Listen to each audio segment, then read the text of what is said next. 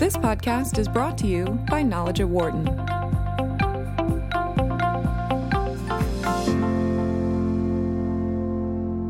Back a few decades, our next guest wrote a book titled In Search of Excellence. It came at a time when the unemployment rate was above 10%, and the mood in the country from an economic perspective was not that great. Fast forward, and our guest, Tom Peters, is back with the next incarnation of his work and his theme surrounding excellence, titled The Excellence Dividend, Meeting the Tech Tide with Work That Wows and Jobs That Last. And it's a pleasure to have Tom Peters joining us on the show to discuss his book. Tom, great to have you with us today. Hey, thanks, Dan. Thank you. I know this is totally inappropriate, but I have read your CV, and I cannot believe I'm speaking to someone who has announced 2,900 baseball games. Well, there was. I mean, honest to God, I don't think there could be a more extraordinary job, or one that I cannot imagine doing, in particularly the radio. Well, we're doing it in radio is such a challenge, but it's a pleasure to talk to you about this because I find it interesting because when you think about business today, every business seems to want to find excellence. Every worker, it seems like, wants to find excellence. But in this day and age, with all the tech and the AI that's coming in, it feels like, and you're right about it, the fact that the search for excellence is kind of shifting even these days. Well, first of all, I completely acknowledge and support maximum investment in technology. I am in no way, shape, or form against that. My bias is, and I don't know what happens 30 years from now, but, let's step back a half a step. Incredibly smart people are saying that AI will take over as many as 50% of our jobs, including the lawyers and the docs, within the next 10 to 20 years. Right. There are people who have equally high IQs who are saying it's more like 25 to 35 or 40 years. So smart people have wildly varying estimates of what's going on. On the flip side of that, though, my bias is, especially for, say, anybody under the age of 40 who has a quarter of a century in the workforce left to go, that if you are not preparing yourself for a very different world and not doing that today, right, you're nuts. The second half of the story, which you've touched on, is that, I'll go back to my silly comment, not silly, but my fascinating comment about baseball.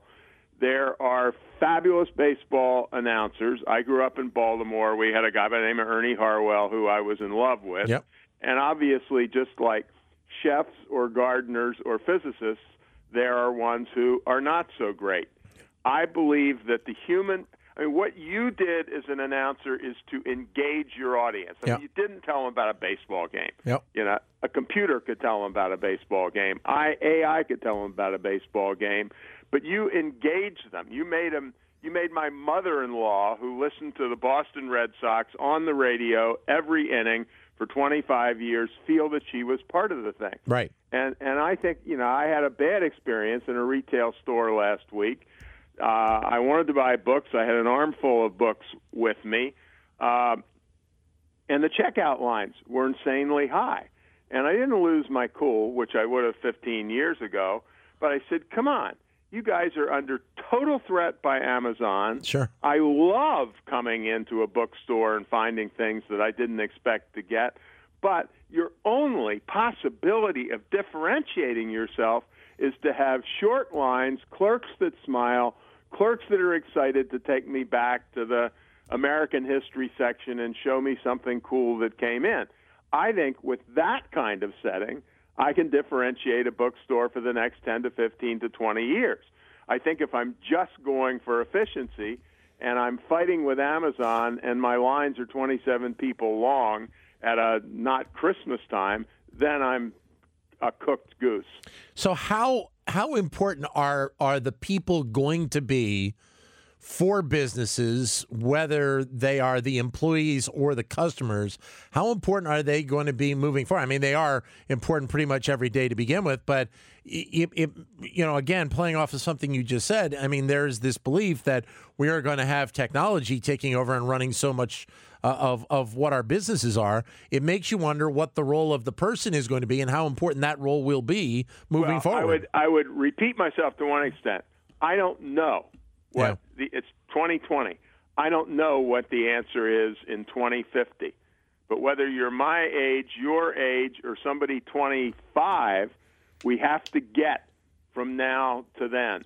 And the world is not going to turn upside down in the next 10 years. And for a human being, a decade-long block is pretty significant.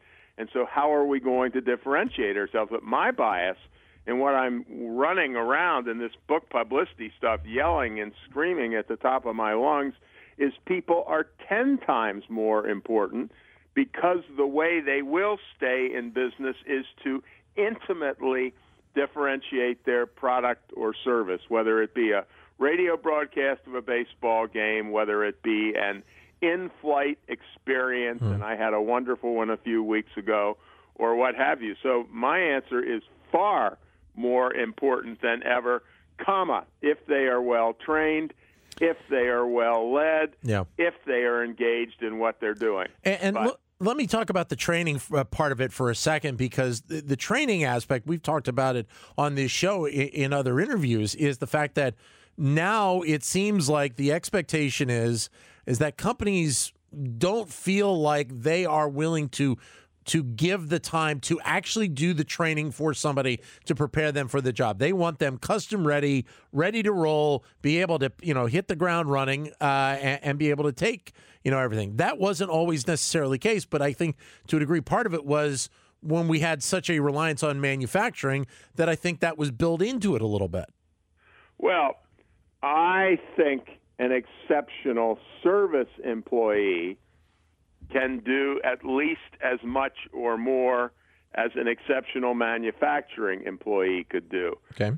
So all I can say at some level relative to what you suggested is I could not be in greater disagreement. Okay. I think it is more important than ever to train people. I mean, if we go back to 2000, and this is not pure technology, if we go back to 2008, the financial crash comes, the number of people in the stores go way down. Stupid companies like Circuit City fired all their best salespeople to get their average costs down. And yet the Container Store, which was voted a few years ago as the number one company to work for in America, the Container Store doubled their training budget in the pits of the financial crisis because they said, look, even in the pits of the crisis, 70% of the number of people are going to come in that did in the past, and we want them to fall in love, and we want to sell them twice as much. So that if you train them, they'll leave stuff is, my problem, Dan, is I was in the Navy 4 years, and when I hear a comment like that, I want to unload all the words that I learned as a sailor, which are totally inappropriate, and I promise you I won't do. Well, you could technically, you are on Sirius XM. You could technically, if you wanted to. Well, I know technically, but right. I'm not. I'm a little bit over that. I've calmed down a little bit. Right. So it's interesting that you say in another dimension. In the book, and I haven't done this in any of my 17 books before, in fact, I have a separate section on training, and I call training investment number one, and I believe it entirely. I mean, the life of somebody working on radio, you did the engineering or you had an engineer with it's just differentiation is always possible. You will never talk me out of that in a 6-person organization or in a 60,000-person organization. One thing I do want to say, and Wharton graduates tend to go to bigger companies just like Stanford, where I went to, but the heart of the American, Japanese, British, Canadian, Sri Lankan economy is not the giant firms. It is the SMEs, the so-called small and middle-sized enterprises. And in this book, in fact, I dedicate the book, dedicated to a dozen people, but I dedicate it in particular to about 4 people who are performing magic tricks in odd corners of the economy, and they are the SMEs, or the M part, the medium part of those organizations. And so I would, if I'm part of the management guru set, and I despise the term, we have focused exclusively, which is not quite but almost fair, on the Fortune 500, and the Fortune 500 domestically in the United States employs less than 10% of us. You talk in the book as well about leadership, and I'm interested to see how you have seen from the first time you did a book in this area to now, and potentially moving forward, how leadership has changed, and being that great leader will continue to develop. I would argue, and this is contrarian, that mostly leadership has not changed. Okay. And I'm actually doing this even more strongly than in the book. Speed is a trap. If a broadcaster on the radio, a person running a small business, a salesperson at Oracle makes the sale and keeps the sale and makes the repeat sale based on relationships. And relationships take time. I completely acknowledge that new tech is coming every day, but in the leader sense, years and years ago, I worked with a high-end system salesperson at AT&T. And I still remember him saying to me, he said, "Tom, the top salesmen pay no attention whatsoever to the shifting incentive schemes. Right. The top salesmen know that they make their money over time based on fabulous customer relationships, and they invest in those relationships like maniacs. It may not pay off when there's a little tweak to the incentive system for the next quarter, but over the 1 year, 2 year, certainly 5 year period of time, he says, it is the winning hand." And I believe it's true with bosses and their employees. I believe it's true with vendors. I believe it's true with customers. It is the quality of the relationship is the number one thing. And so, if you read in my leadership chapter, it has a shockingly sophisticated title that would even be difficult for a Wharton or a Stanford graduate to grasp. Yeah.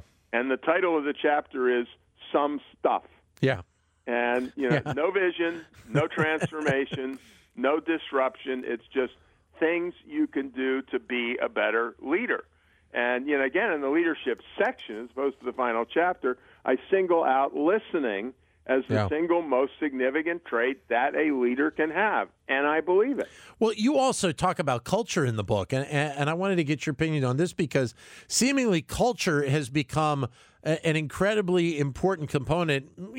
Maybe in the last decade or so, there's been much more emphasis put on the culture of what is within inside the company. You see more companies wanting to have teams come together to be able to do projects, and it's one of the things that we hear that HR departments are really focused on is when you're hiring somebody, have the skills, have the background, have that the great resume, but also are you a fit for the company?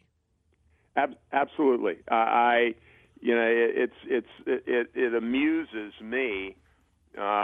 Because when we did the work for In Search of Excellence, I was working for McKinsey & Company. Right. And we started talking about culture in 1980, and the number of people who tried to get me fired for using words like that are too numerous to mention. Yeah. Fortunately, my co-author, Bob Waterman, he said at one point, I spend 70% of my time protecting you from yourself. And, there's some truth to that. But the culture word has become a lot more front and center than it has been in the past. The only there are two things I would say. Number one, culture is not an HR issue. It's a CEO issue. Every minute, every day, forever and ever, amen. But yes, I tell a little story which, goes back to your first question about boarding a Southwest Airlines plane in Albany, New York, for a flight down to Washington. and pilot coming late. The prior flight had gotten in late. Incredible pressure to get off on time. The standard thing, half dozen wheelchairs, sitting at the front of the jetway. Pilot under pressure, nonetheless stops, turns to the woman in the first wheelchair and says, "Would you mind if I took you down the jetway?" Right. And this is those little things that stick. Sure. I have approximately 7,500 flight legs to my credit. It is the first time I have ever seen a pilot do that. Now, back to your original question in this section, why does it happen?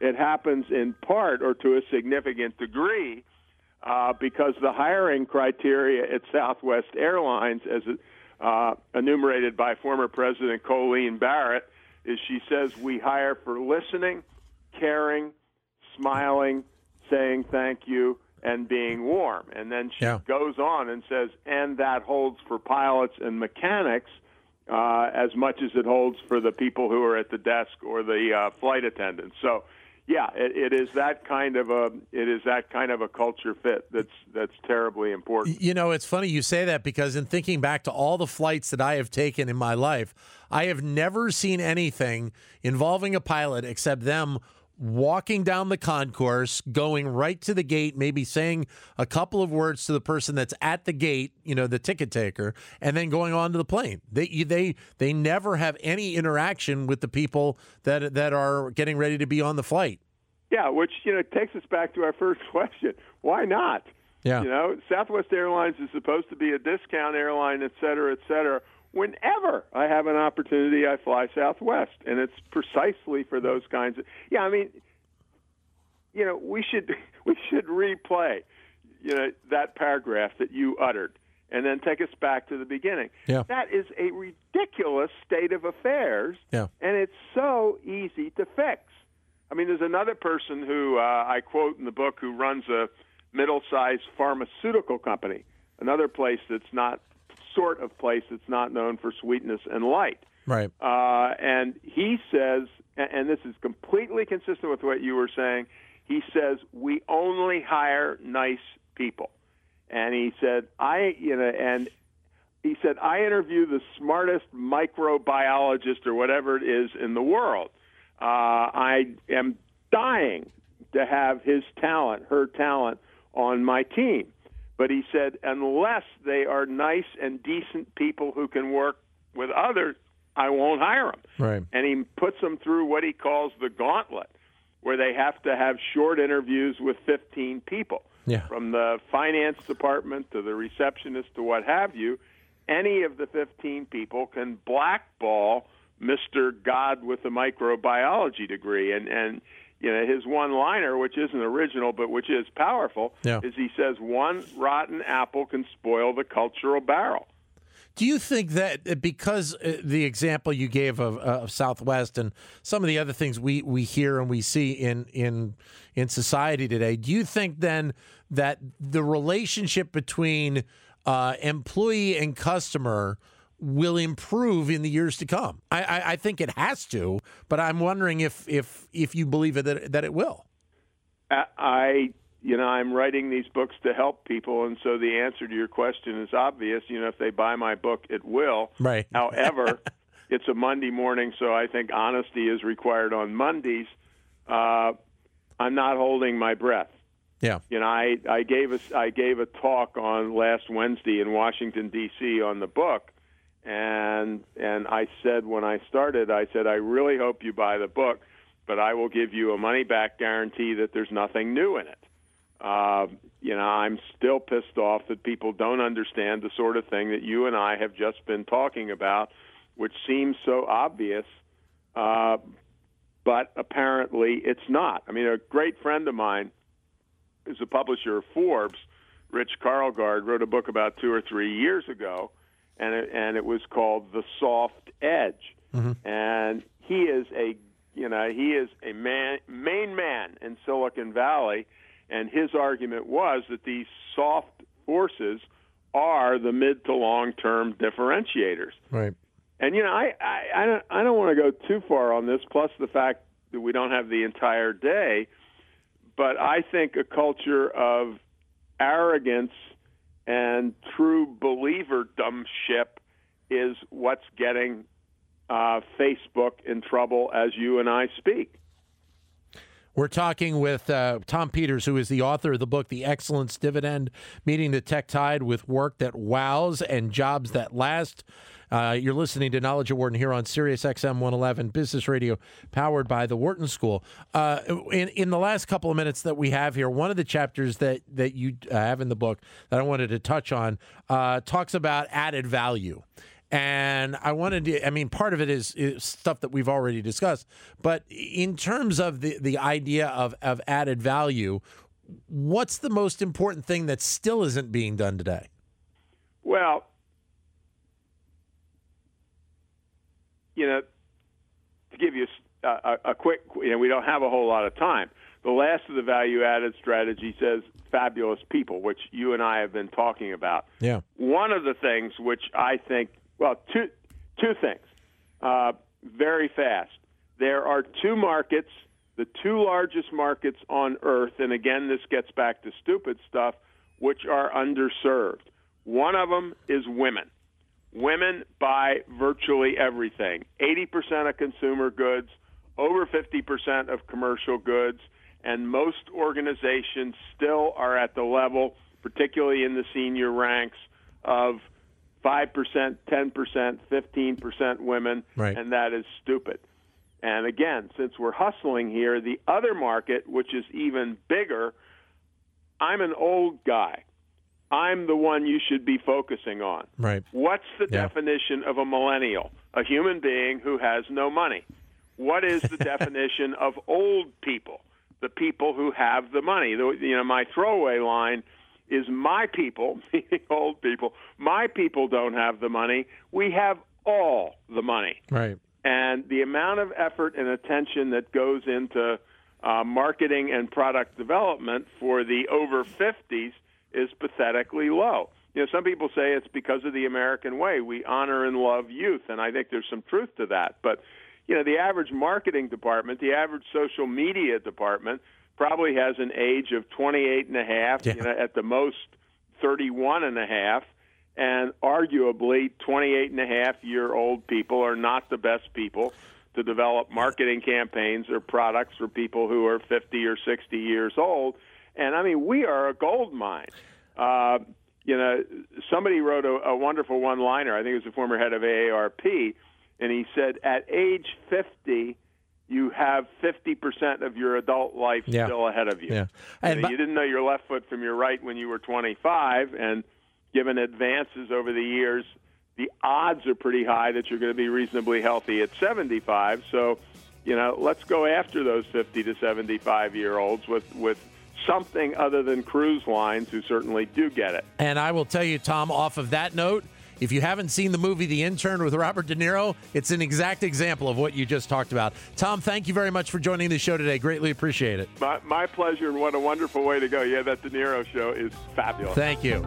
For more insight from Knowledge at Wharton, please visit knowledge.wharton.upenn.edu.